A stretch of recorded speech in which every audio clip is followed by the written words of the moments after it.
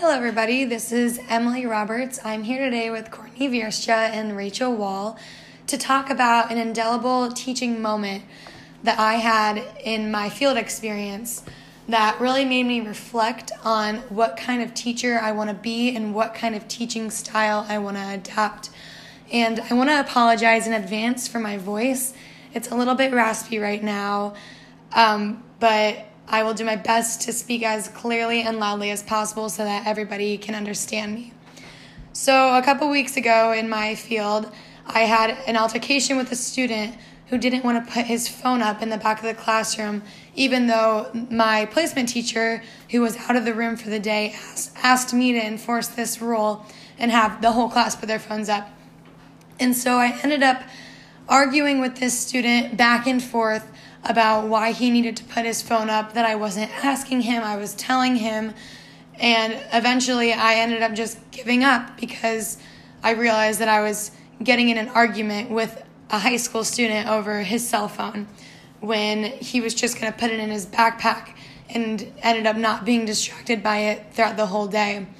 And so after this experience, I took some time to reflect on it and how things could have gone differently, and then I ended up thinking about what kind of teacher I want to be one day.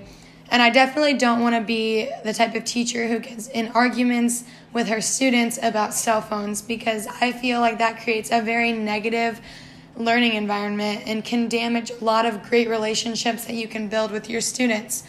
So today we're going to talk about two different teaching styles, authoritative and authoritarian, what each of those are, and what type we think is best to incorporate into your classroom. So Courtney, do you want to tell us a little bit about the authoritarian teaching style? Yeah, so an authoritarian teaching style is more like a dictatorship, and the teacher has all the power and is in control all the time. And so relating back to the altercation that you had with your student, I listened to this podcast called The Cult of Pedagogy, and it was called How to Stop Yelling at Your Students. And the woman, Jennifer Gonzalez, she talks a lot about understanding why you need to stop yelling and just like the effects that yelling has on your students. And a lot of the time teaching is a huge respect thing, and it's two-sided. Like, it's two-sided. It's not just, we can't just expect our students to respect us if we're not respecting them. And you have to earn respect. You can't just demand it from them. Yeah. And vice versa. Exactly, yeah. And so and we also have to understand what happens when we are yelling to them, like to the students internally. Like, for example, like their emotions or their home life or, what's going on outside of school, and we have to respect that and how it may contribute, to bullying, or that could trigger something that, maybe we don't know about, or some type of anxiety, like we just, you don't know.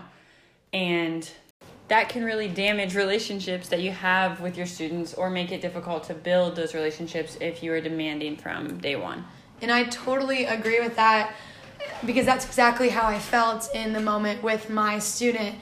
I felt like because we're only in the classroom for 3 weeks, I hadn't built strong relationships with my students at this point. Mm-hmm. And after it happened, I felt like I wouldn't be able to have a strong relationship with him, because one of his first impressions of me was trying to enforce a rule, yelling at him, demanding things from him.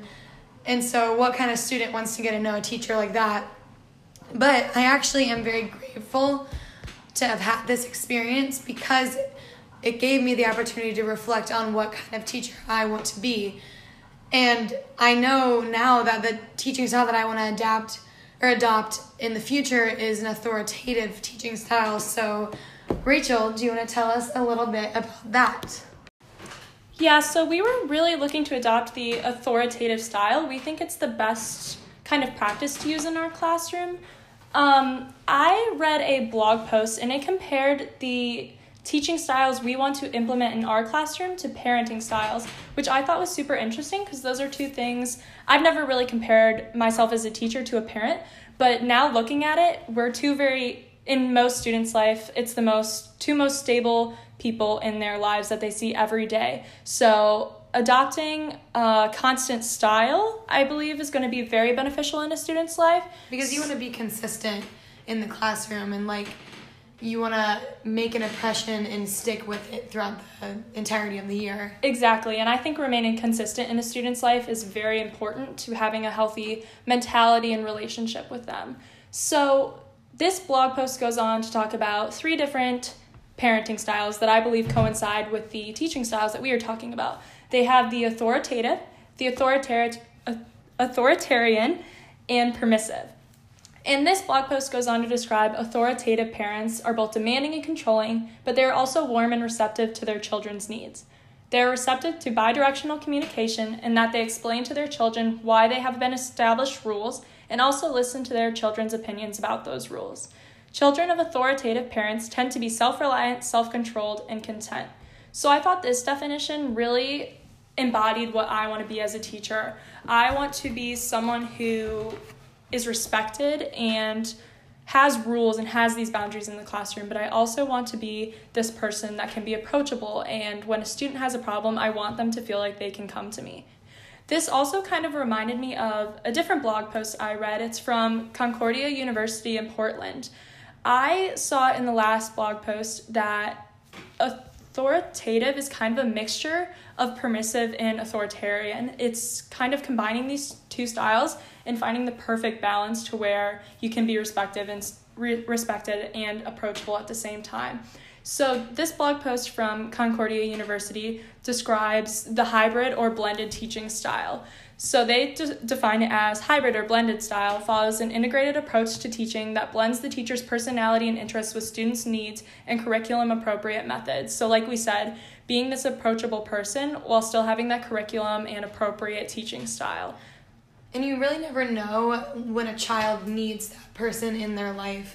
And you may know it, you may know things about their background, but some children don't share that, and some schools don't know about it. They may not have an authoritative figure in their life that is also someone that can be warm and like inviting and approachable, like you said. So sometimes a child needs that, and I think it's an honor as a teacher to be able to play that role for them and provide that for them. Yeah. One of the pros that this website and blog post explains about this style is that this hybrid style, or the authoritative style that we really want to go for, is inclusive, and it enables teachers to tailor their styles to student needs and appropriate subject matter. So one thing that I believe has been a very constant theme throughout this semester is diversity, and being able to diversify our lessons and our teaching styles for our students and making sure that we can accommodate each of these students. So I believe that the authoritative teaching style really encompasses all of that so that we can be as diverse and inclusive as possible in our teaching. Yeah, totally, because it creates such an open classroom environment. It's more of a democracy, not a dictatorship. So rules and expectations are kind of determined between the teacher and the students, not just by the teacher. Yeah. Well, thank you guys for coming and talking about the research that we conducted. Even though this wasn't the most positive experience for me in the moment during field, I think I'm taking something very positive away from it.